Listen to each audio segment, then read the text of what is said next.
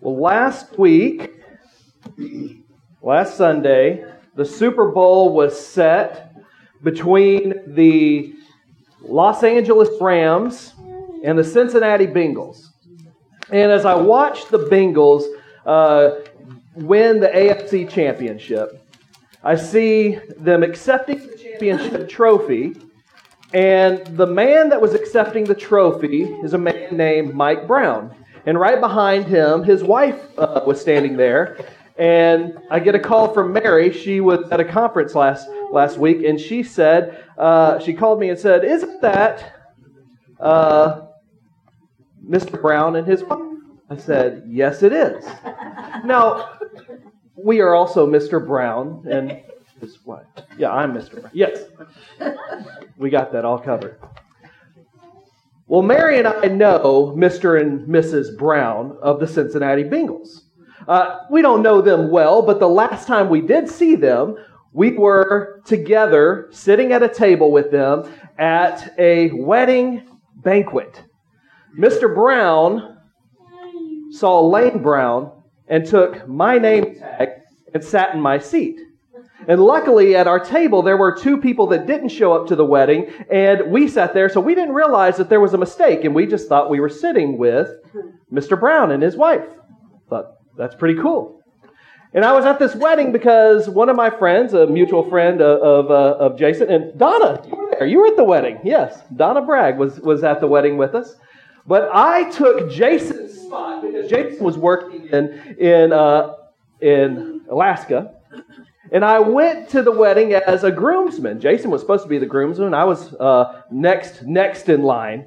So I got bumped up to groomsman, and it was quite the festivities. This was an NFL player that was getting married, and he was marrying this woman that's kind of a socialite. Her father owns like 5 steakhouses in the Cincinnati area, and this was the party. This was the place to see and be seen. Right, Donna? It was a pretty big party, right? And that's it right there. That's Mary and I at this wedding banquet, and that's the banquet. It just was this beautiful occasion. As I walk into the banquet, they announce my name, Lane Brown, groomsman. They didn't even say that he was only a groomsman. Jason didn't accept the invitation. Lane Brown. And I'm feeling pretty good of myself, and I sit down at the table, and across from me is the owner of the Cincinnati Bengals, and I get to tell him all about my fantasy football leagues and all that. I was someone pretty important until they announce the wedding party, and they come in, and they look, and then there's this look of horror on the bride's face as she sees her husband's boss sitting at a table with a bunch of Texas yahoos that are just old friends. And she looks, and you can tell she's realized something horrible has happened. And she goes to him and says, "Mr. Brown, you're not supposed to sit with these people. You're supposed to be up high if you see up in the top, that's where Mr. Brown was supposed to be, right over there." And that made me feel pretty low. I was these people. I wasn't where Mr. Brown was. I was at the bottom. And as that moment was happening, I'm thinking of the place where we are in Luke today. This very unique story where Jesus has this dinner party with some folks. And we've seen Luke talk about, last week we were talking about how Jesus was preaching to the thousands. People were stumbling on each other. That's what Luke says. People were stumbling on each other just trying to hear the message of Jesus. And now Luke's going to take it from the crowd to this little intimate dinner party that Jesus is having, or that he's invited to. So in your Bibles, we're going to be in Luke chapter 14, and I encourage you to open your Bibles and stay there today. That's where we're going to be most of the day.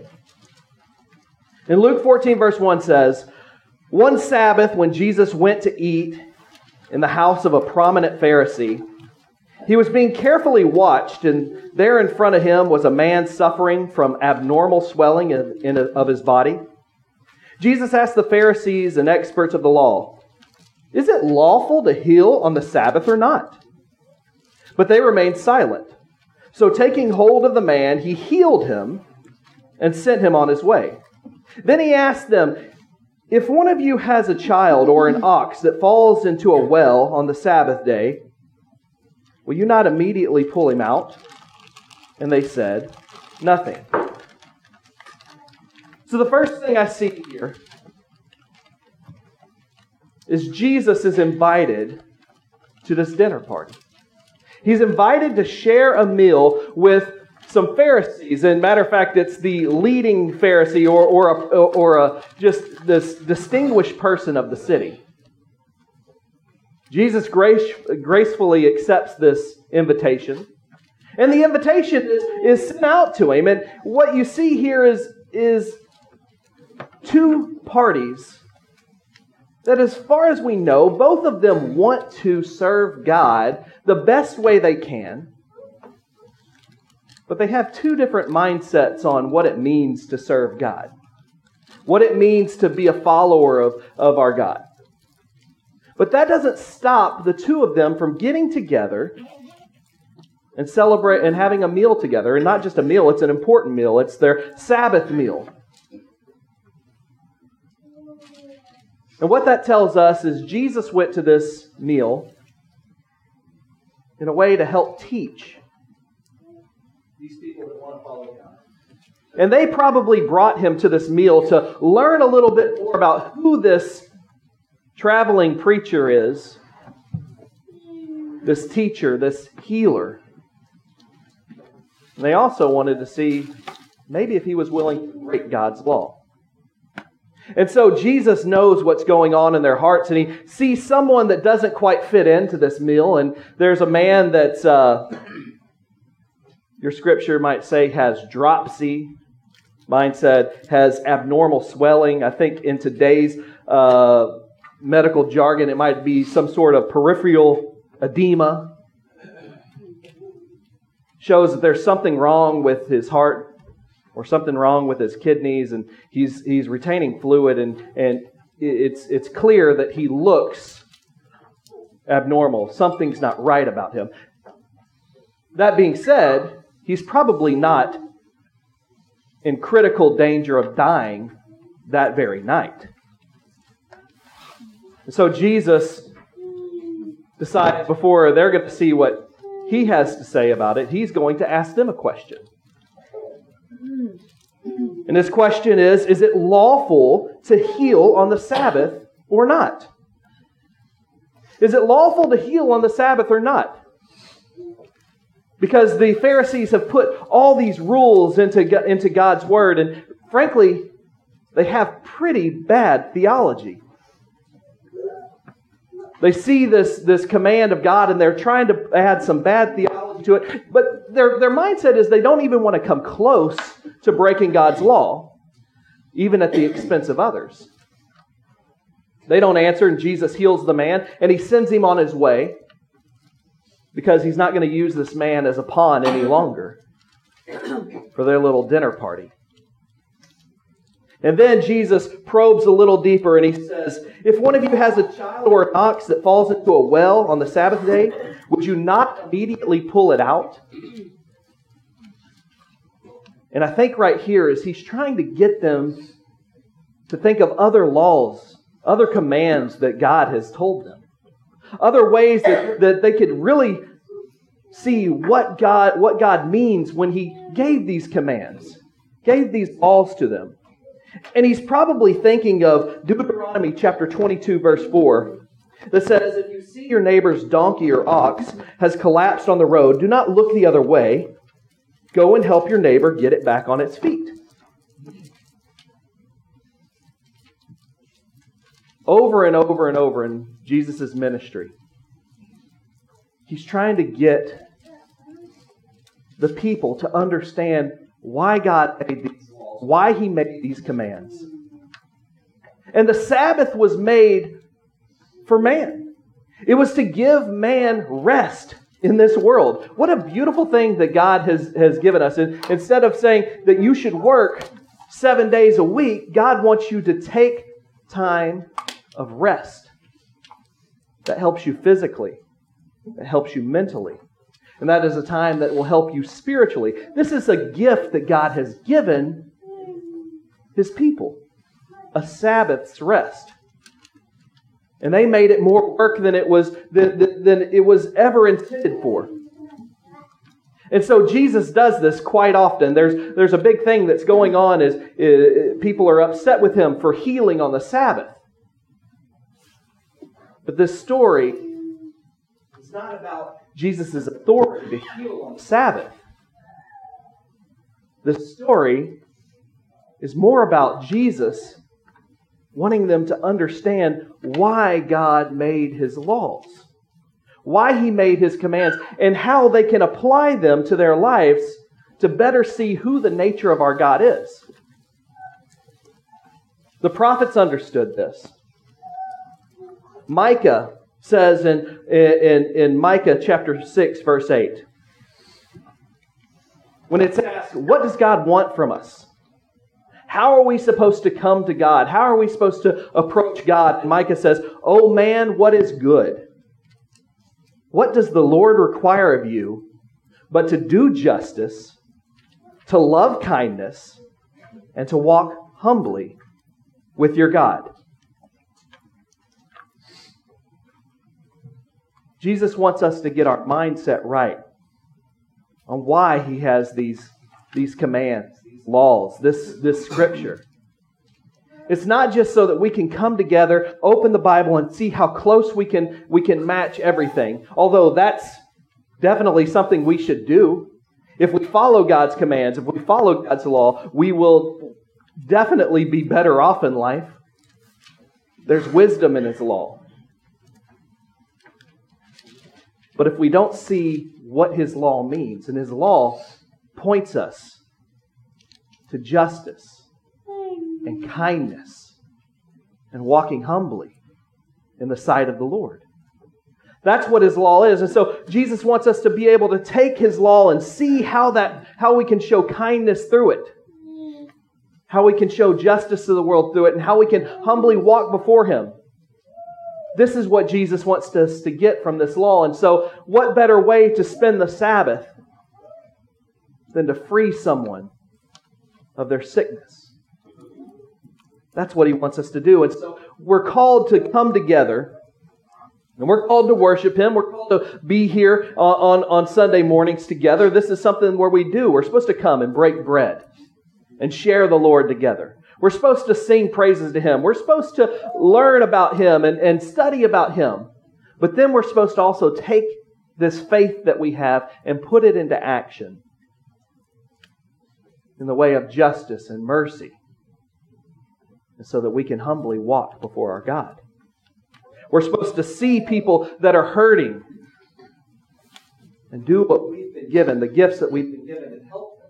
We're supposed to see people that are lost and tell them about the good news of Jesus Christ. That's what we're called to do. And so Jesus is an interesting person at a dinner party. And when I think about dinner parties, I think back to a roommate that I had. And this roommate might be the strangest guy I know. And that might be strange coming from a guy that I might be the strangest guy you know. So this guy was interesting. And when he first got to A&M, his first year of college, he was part of the Aggies for Christ, like me. And there was a big group on Sunday evening after worship. They were going out and they're going to Chili's to eat dinner and kind of get to know each other. This is like the first week of college. First week of getting to meet people in the Aggies for Christ. And so there's a big group at the table. And my roommate didn't want it to be awkward at the table. And so he planned ahead. He knew that they were going out to eat dinner together. And so in his back pocket, he pulled out conversation cards that he wrote. because he didn't want the conversation to be awkward. So he had plenty of questions that he wanted to talk to about the table. And then ultimately what that did, instead of having natural conversation, it just made the whole dinner awkward. Did the exact opposite of what it was. Now, Jesus was different. Jesus wasn't weird like my roommate was, but Jesus was definitely different. And when Jesus came to dinner parties, he didn't mind it getting a little awkward. And I think that's because Jesus wanted us to get uncomfortable. And sometimes he wants us today to get uncomfortable. Because when we're uncomfortable, it means we might change what we're doing in life. Being uncomfortable might mean we need to adjust something so that we can get comfortable because we realize there's something that's making us uncomfortable, and that's not being how God wants us to be. And so Jesus, it says in verse 7, when he noticed how the guests picked the places of honor at the table, he told them this parable. He's looking around, and Jesus has already seen that there's been kind of a ruse happening. They invite this guy just to be a pawn for their party. And they're sitting around this table, and they're sitting in this place of honor. And the tables are set up kind of interesting. It's like a U. Basically how this auditorium is set up right here, where people don't want to sit too close to me, except for Jaime. Thank you, Jaime. But they sit around, and the host sits in the middle, and the most important people sit next to the host, and then it kind of goes around, and that's where the conversation is happening, in the middle of the table. So closer to the middle is where the popularity is. Closer to the middle is where the power is. Closer to the middle, you're by the host, and you have control. And so Jesus sees that people are sitting there and they're vying for popularity. They're vying for the seat of honor. And he gives them a good parable, a good warning of what that means. He says, when someone invites you to a wedding feast, do not take the place of honor. For a person more distinguished than you may have been invited. If so, the host who invited both of you will come to you and say, give this person your seat. Then humiliated, you will have to take the least important place. But when you're invited, take the lowest place, so that when your host comes to you, he will say, friend, move up to a better place. Then you will be honored in the presence of all the other guests. For all those who exalt themselves will be humbled, and those who humble themselves will be exalted. So in this scenario, it was something I actually got to witness. The owner of the Cincinnati Bengal, the boss of the guy at the wedding party, big boss, was exalted, was told you're not supposed to be here with the lowly folks. You're supposed to be up with all the important people. And to his credit, Mr. Brown said, "No, that's fine. I don't mind sitting down here." And then he had his meal. He left early because I'm sure he has lots of things to do. And I finished his shrimp. So, not bad.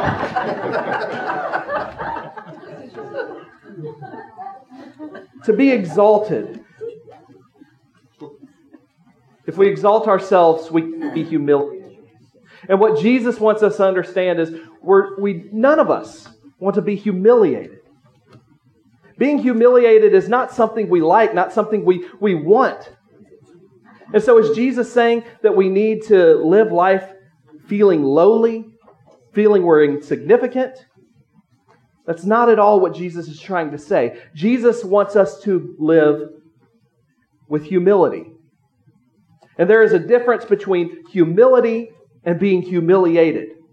I was watching this thing on YouTube, and have you ever seen it? It's pretty neat. It shows where we fit in this world, and the idea that it shows the size of the earth next to the size of of Jupiter, and then the size of the sun, and then the size of the solar system, and it shows, hey, this is how insignificant you are.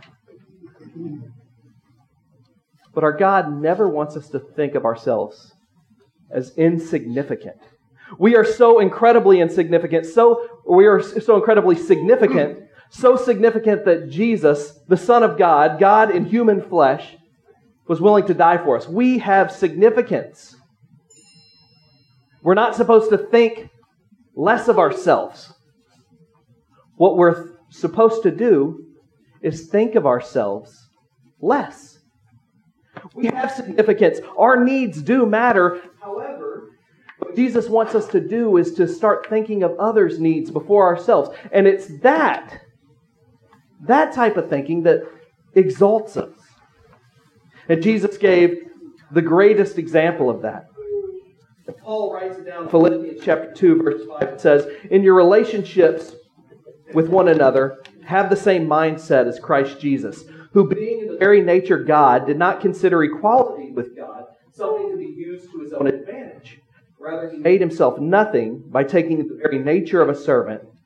Being made in human likeness, being found in appearance as a man, he humbled himself by becoming obedient to death, even death on the cross. Our Lord, our Savior, our God came to this earth in human form, and he did not use being God to his own advantage. He chose humility. He knew he was God. He knew that everyone was supposed to worship him. He understood that. He didn't think less of himself, yet he thought of himself less. And this is the example we're supposed to use when we are around others. To open our eyes, to see their needs before our own. Not because our needs are not important, but because we want to help others. That's what God wants us to do. That's what he's looking for us to do. And so if this is what God wants from us, then we're called to see those who are hurting and see those who are lost. And now he takes this wedding invitation a little bit further because he wants us to quit thinking about what we look like at a Saturday night dinner party. And he wants us in this parable to be in the mind frame of the kingdom of God. To put ourselves in the kingdom and what it's like to be in the kingdom, and that there's so many people that are hurting and lost in this world. And our God doesn't like that. He wants everyone invited to this kingdom. And that's where we come in. We're called to be his hands and feet. We're called to invite them in, to bring them to this great banquet in heaven. And so in verse 12 it says, then Jesus said to his host, when you give a luncheon or a dinner, do not invite your friends, your brothers or sisters, your relatives, or your rich neighbors. If you do, they may invite you back, and so you've been repaid. But when you give a banquet, invite the poor, the crippled, the lame, the blind, and you will be blessed. Although they cannot repay you, you will be repaid at the resurrection of the righteous. So what's he saying? Don't invite your friends and family to the resurrection of the righteous. Don't invite them to this great banquet. He is already assuming you have invited them. If you believe in the resurrection, if you believe that Jesus is coming again and he is going to take us with him, then this is important to you. You are going to make sure that your family and friends know this. What's he saying? It's time to get a little bit uncomfortable. It's time for you to step out of your comfort zone and invite those that you wouldn't normally invite. And so he says, the poor, the crippled, the lame, the blind. Those are the people that you should invite. Those that are outcasts in society. Those that are outsiders. He's saying, reach out to them. But Jesus has a way of using double meanings often. And so often when he talks about blind, he talks about the spiritually blind. And lame, spiritually lame. And I think this is what he's also saying. Is when we invite folks, We need to invite the spiritually poor. Those that just don't know about God. They weren't raised in a Christian family. They don't know about His greatness. The crippled. Those that have maybe they did grow up in a Christian home, but they were hurt by the church in some way. Reach out to them. Those that are lame, those that have tried to live the Christian life and yet they failed and then they don't think they're worthy of God's grace and His mercy. Or maybe the blind, those that don't believe in God, they don't see it. They're anti-God. These people might have given up on God, but God has not given up on them. And that's where we come in. That's us. We're called to go out and reach these folks. See, I want this neighborhood to know the love of our Lord and Savior, Jesus Christ. And I want this city to know the love of our Lord and Savior, Jesus Christ. And we have been given a mission to reach out to them, to invite them to this great feast in heaven. And one of the ways we can do that is we can sit down and we can have a meal with our neighbors, with our friends, with those who are on the outside. On April 24th, the week after Easter, we've done this multiple times and I'm excited to do it again. We're going to have a picnic out here. And we're going to invite our neighborhood to come and join us. And I would encourage you to invite friends and family. And then those that maybe are a little bit on the outside. I want you to think about folks that we can invite to this dinner party. Because it's then when we can open up conversation and talk about the true banquet in heaven. So I encourage you this week to think about who you need to invite, who you need to talk to. And then also think about how can you get involved as we invite our neighborhood around us. What can you do? Think about that. Pray about that. Jesus called us to live life with justice and kindness and to walk humbly with Him. And the most important thing we can do is to make Him Lord of our life. And if you haven't made Him Lord of your life, you can do that today. You can be baptized into Him and raised in His resurrection so that you can be at this feast. Or maybe you're struggling and you need to learn a little bit of humility and you need to humble yourself, and we can pray for you and we can help you along in that way. But if you have any need, please come while we stand and sing.